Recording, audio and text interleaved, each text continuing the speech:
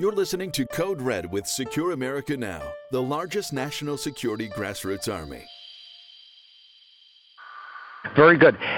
Before we get into a conversation with Representative Pete King, who has graciously consented to talk to us today about MS-13, the gang violence that's associated with them, as well as other related security issues, I want to take a moment and ask you, Pete, to talk about the pardon that President Trump signed yesterday to pardon the former deceased heavyweight champion Jack Johnson, because I know that you and Senator McCain have been fighting for a pardon for Jack Johnson for many years, and I'd love to hear why you think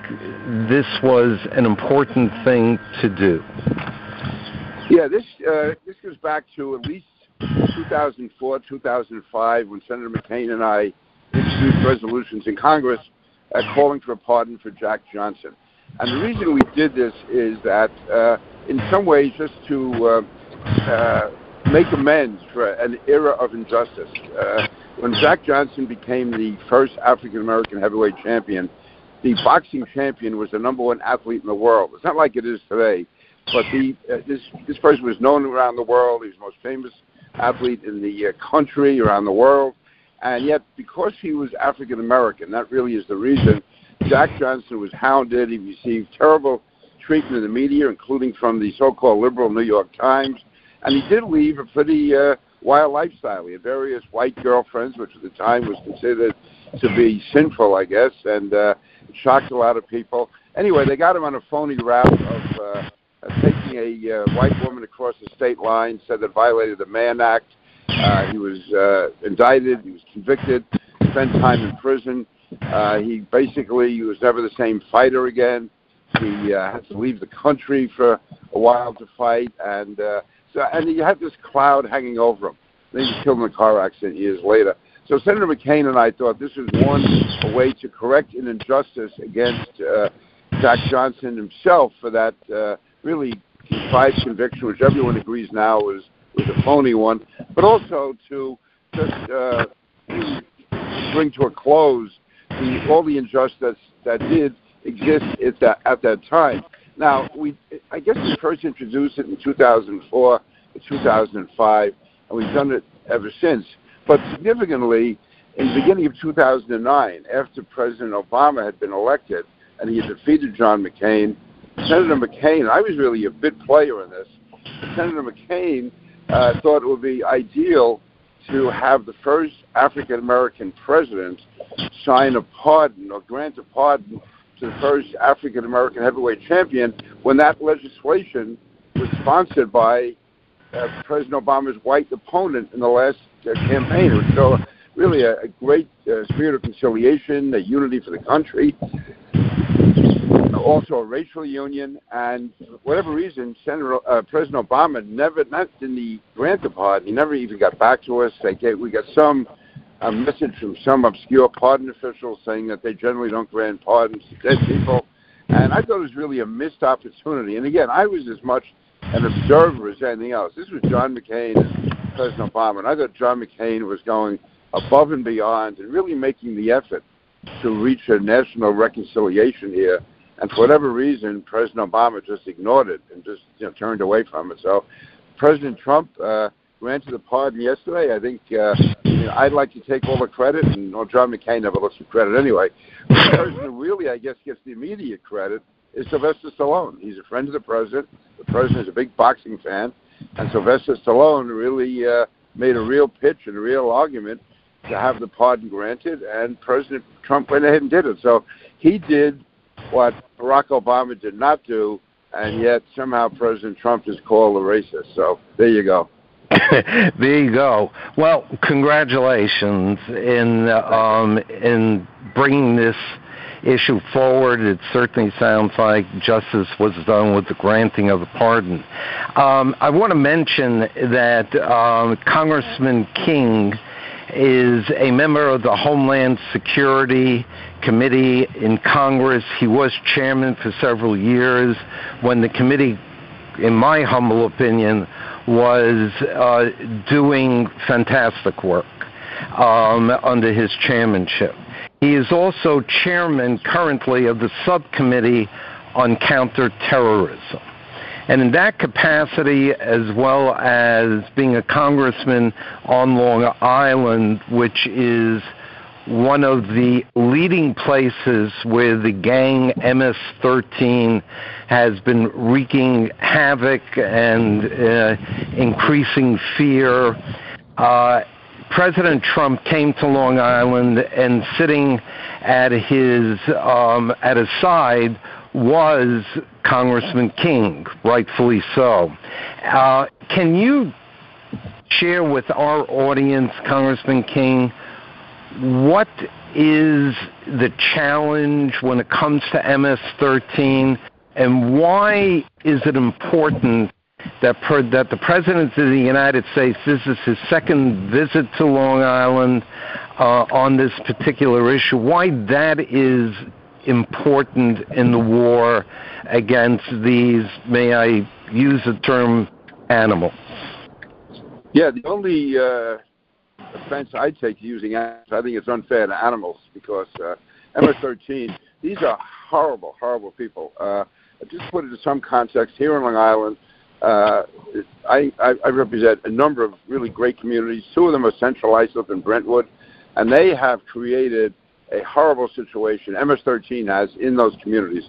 In the last several years, we've had more than 25 people killed on Long Island, most of them in Central Islip and Brentwood. And when I say kill, this isn't like the old-time mob killings where bad guys killed each other, or maybe there was the occasional innocent person who was killed, which is always bad, don't get me wrong. But what makes this so unique is almost all these people who are killed are young people. They're immigrants almost entirely. Certainly they're from the Hispanic community. And they are not just killed. They are cut and macheted and bludgeoned to death with body parts cut off. There's one case, not in New York, but Maryland, where they actually cut the person's heart out. Victims have been decapitated. The faces are cut off. In some of the instances, they do this and they video it and send the videos to the family members so they see exactly how excruciating this was. And the idea is not to kill them to the very end. They just torture them to death with machetes and knives. It's absolutely brutal. It's not even something where this is not a gang that interested in drugs, not that interested in money, not even that interested in women. It's just power for the sake of power, to show that they are the meanest. Where do they come from? The gang comes from El Salvador. It actually originated in Los Angeles, but right now it's directed in El Salvador. And it's increased in the last several years on Long Island for a number of reasons. One, there's a Salvadoran community which MS-13 has been able to infiltrate. One of the ways they've been able to do it is what are called the unaccompanied minors. These are young kids who came across the border. Everyone felt sorry for them. The goal is to place them with families who will take them in, so they get picked up by the Border Patrol, and then they're turned over to Health and Human Services, to refugee placement, and they're put in homes of volunteers. All of this sounds very humane. It sounds very something we should all be supporting. But the fact is that in a number of those cases, we find that the families who volunteer to take the kids are either MS-13 families themselves, or they have relatives back in El Salvador who are threatened with death unless these parents take the kids in. These kids are trained to recruit other MS-13, to recruit other kids to MS-13. In the last series of indictments, there were 13 young people indicted for these brutal murders. 7 of them were unaccompanied minors who came across the border in just the last 2 or 3 years. So this is what we're facing. And for too long, some of the school authorities didn't want to acknowledge it. And the president believed that when ICE does go in and make their raids, you have these local leaders, so-called local leaders in the community saying it's racism, it's bigoted. When the police do it, they say the same thing. So the president wants to make this a national. These are immigrants being killed by MS-13 gang members, and when the federal and local law enforcement wanted to go in or does go in, they get attacked by the so-called leaders of the people whose lives we're saving. I've dealt with the family members, those who've been killed. They support what President Trump is doing. They support what ICE and Homeland Security are doing. They're supporting what the Nassau County and Suffolk County police are doing. And the president has also put more money into it. He's put more agents into it. They've appointed more prosecutors. And he has sent the word through the federal bureaucracy that this is of major importance to him. And you see a vast number of arrests in the last year. Still, as you replace 10 of them, let's say another 8 come in. So it's an ongoing war.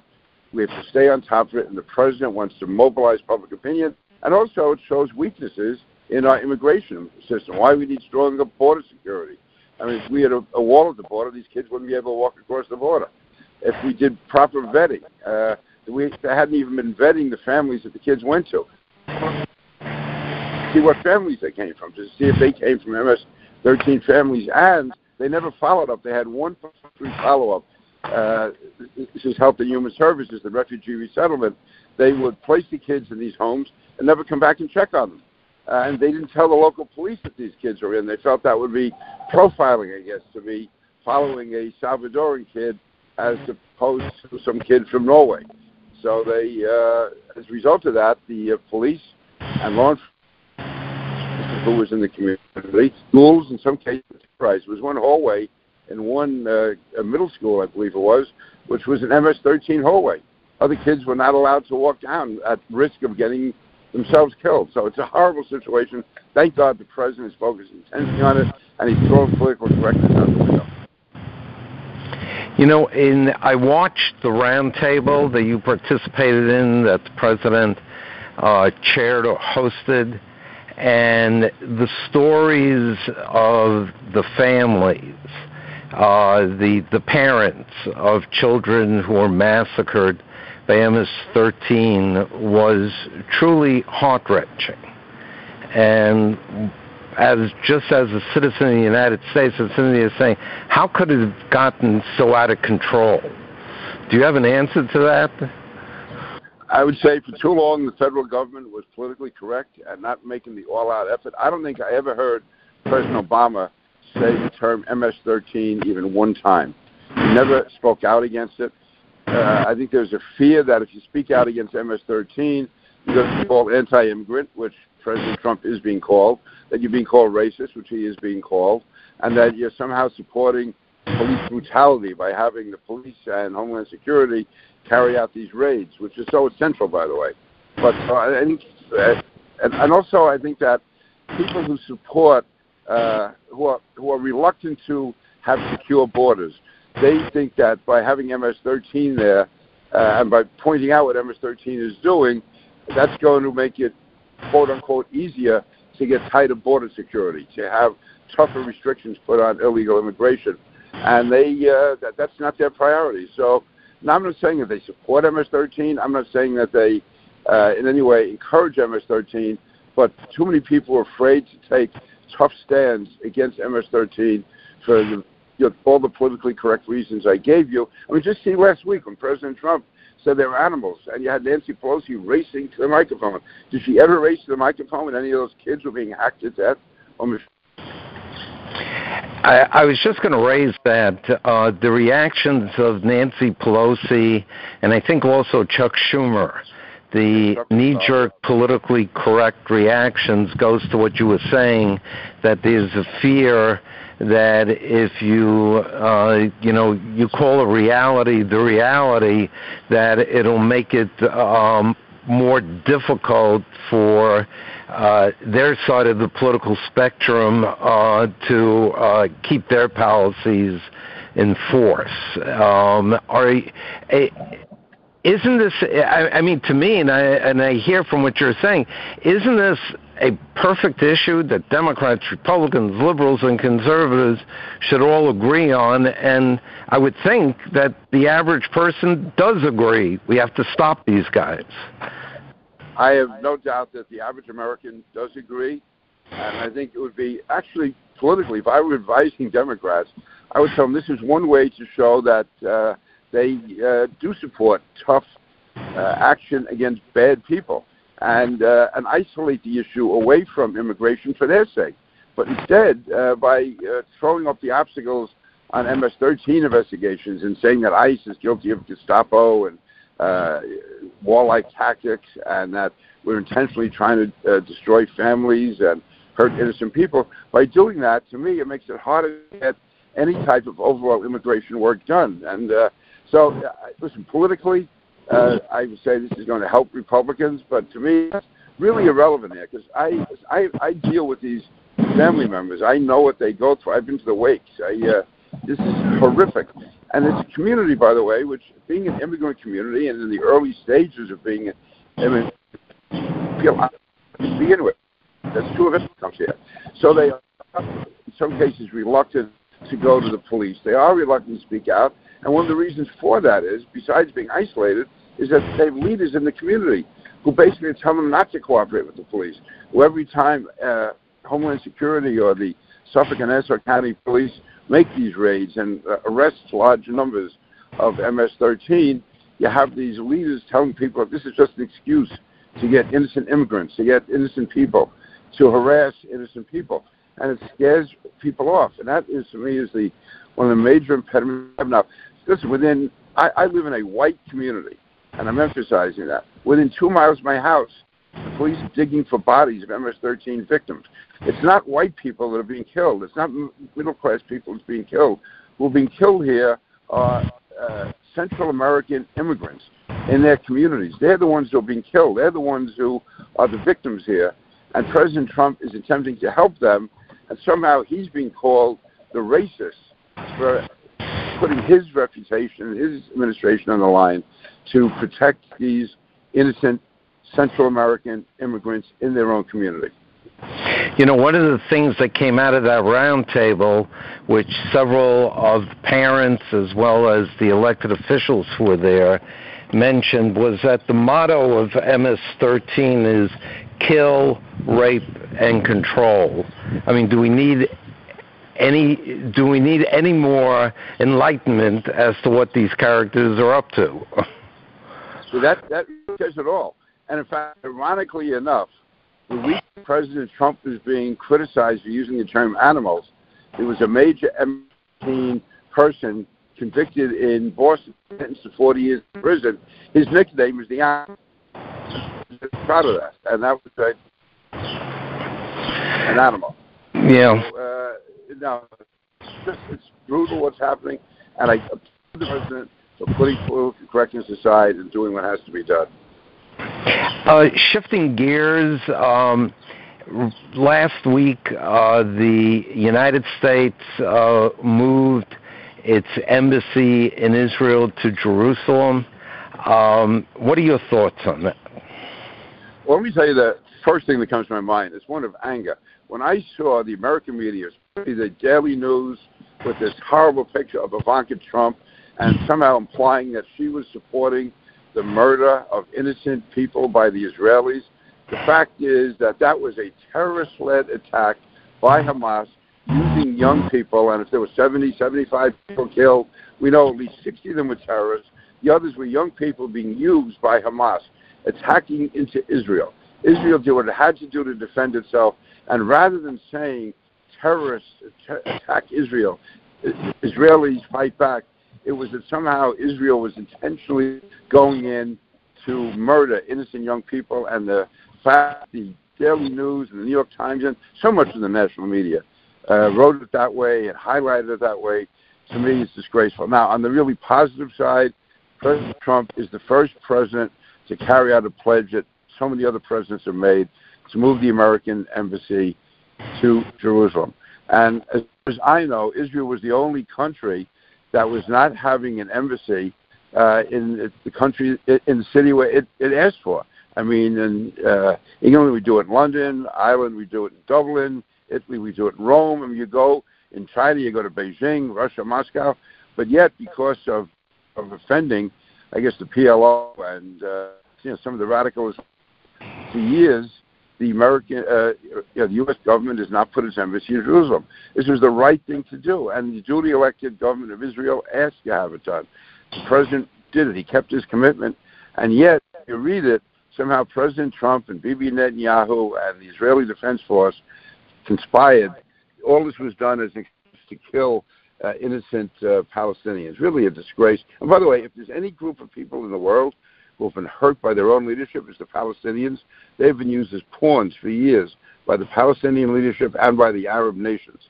And so they do have a legitimate grievance, but it's not against Israel. It's against their own. Another foreign policy or big foreign policy decision made by the Trump administration recently was to bring an end to American participation in the Iranian nuclear agreement. What are your thoughts on that? I support the president 100%, and I support 100% what Chuck Schumer said 2 years ago, or 3 years ago, whenever it was, when that agreement was voted on. It's a bad deal for the United States. It's a very good deal for Iran. But again, it's a terrible deal for the United States. It basically builds in and locks in Iran's nuclear infrastructure. And it allows them, after a relatively brief period of time, to break out as a nuclear power. And the action the president took, it's a real temptation. You think maybe if you're the president yourself, okay, Iran's not going to declare war on us. It's not going to attack us the next 2 years, 4 years, 5 years, 6 years. So just kick it down and let the next president worry about it. But the longer we wait, the longer we delay making the tough action or taking the tough action that we have to, the more difficult it becomes. So whoever the next presidents end up being after 2024, they should be very thankful that President Trump took this action now.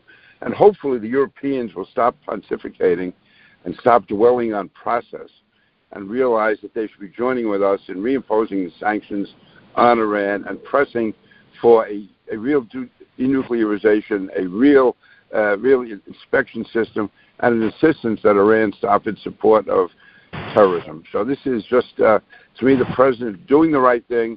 I have to admit, you deal with Europeans. In some ways, they're good allies, but I have found them that they are fascinated by process. So long as there's talks going on, so long as there's something in writing, they're satisfied with that. What's happening on the ground, they're willing to look the other way on. And let's face it, Iran is doing what they can to make the most of this agreement.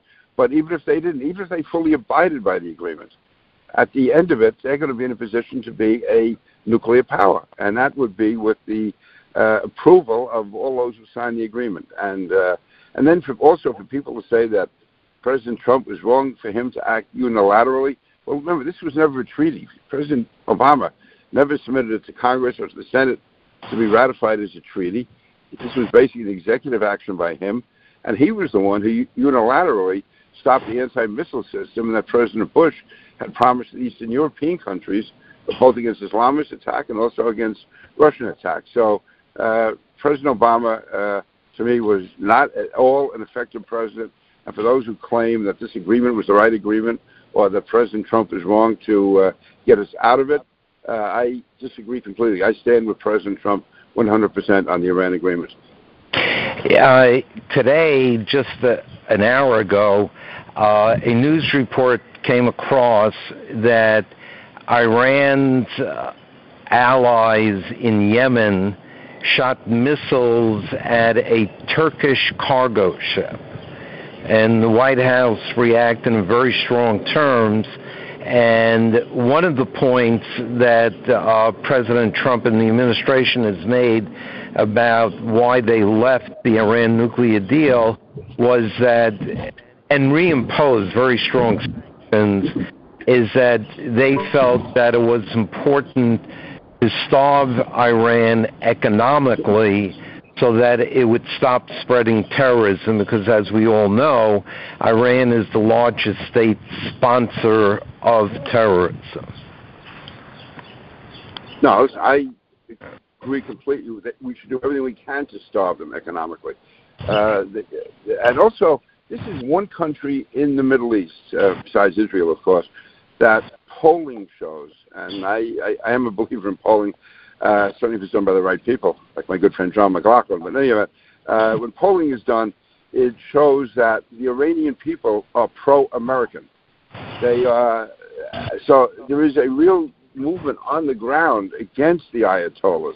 And if we can increase that by economic power, then I think we have to not think. I know we have to do it. I mean, President Obama missed a golden opportunity back in 2009, I guess, when there was basically a revolution in the streets, and he just turned his back because he wanted to have this nuclear agreement, which was going to be the capstone of his presidency. No, Iran is the leading supporter of terrorism in the world. They are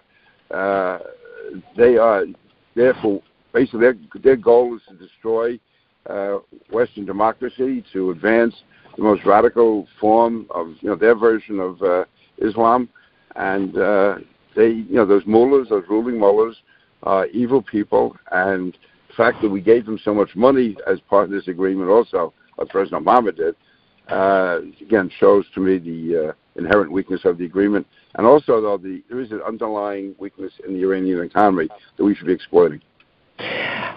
Congressman King, before we sign off, I would like you to share with the audience your thoughts as we are taping this while we are about to celebrate Memorial Day. What is it about Memorial Day that you would hope that all Americans understand and appreciate and make it part of their celebrations? To me, the main thing is that America is the greatest country in the history of the world. I'm saying that objectively and proudly. And the reason we're able to maintain our freedoms and our greatness is because of the men and women, the brave Americans who answered their nation's call and went into battle for us, too many of whom paid the ultimate sacrifice. We have to remember them now. And we also, to make it maybe more current, realize how horrible and evil it is for football players and athletes who refuse to stand and honor our flag during the national anthem. And these men who put their lives on the line, and these women who answered the nation's call, went into battle and fought under the most brutal conditions and lost their lives, gave their lives to this nation. Let's remember, that's why you and I are able to have this conversation. That's why we're able to enjoy the blessings of this country and why we're able to celebrate on Memorial Day. So let's celebrate, but let's also honor the memory of those who died for us. Congressman Peter King, I want to thank you for taking time out to share with us your extremely important work, and I would hope that in the future, in the near future, that you would come back, give us updates on MS-13, the battle against them, and I want to thank you for your stellar service on behalf of the United States of America. Thank you, Peter. You're very welcome. Thank you. It's an honor for me. Thank you. Thank you for listening to Code Red with Secure America Now. We are the largest national security digital platform in the nation, dedicated to bringing critical security issues to the forefront of the American debate. For more information, visit our website at www.secureamericanow.org.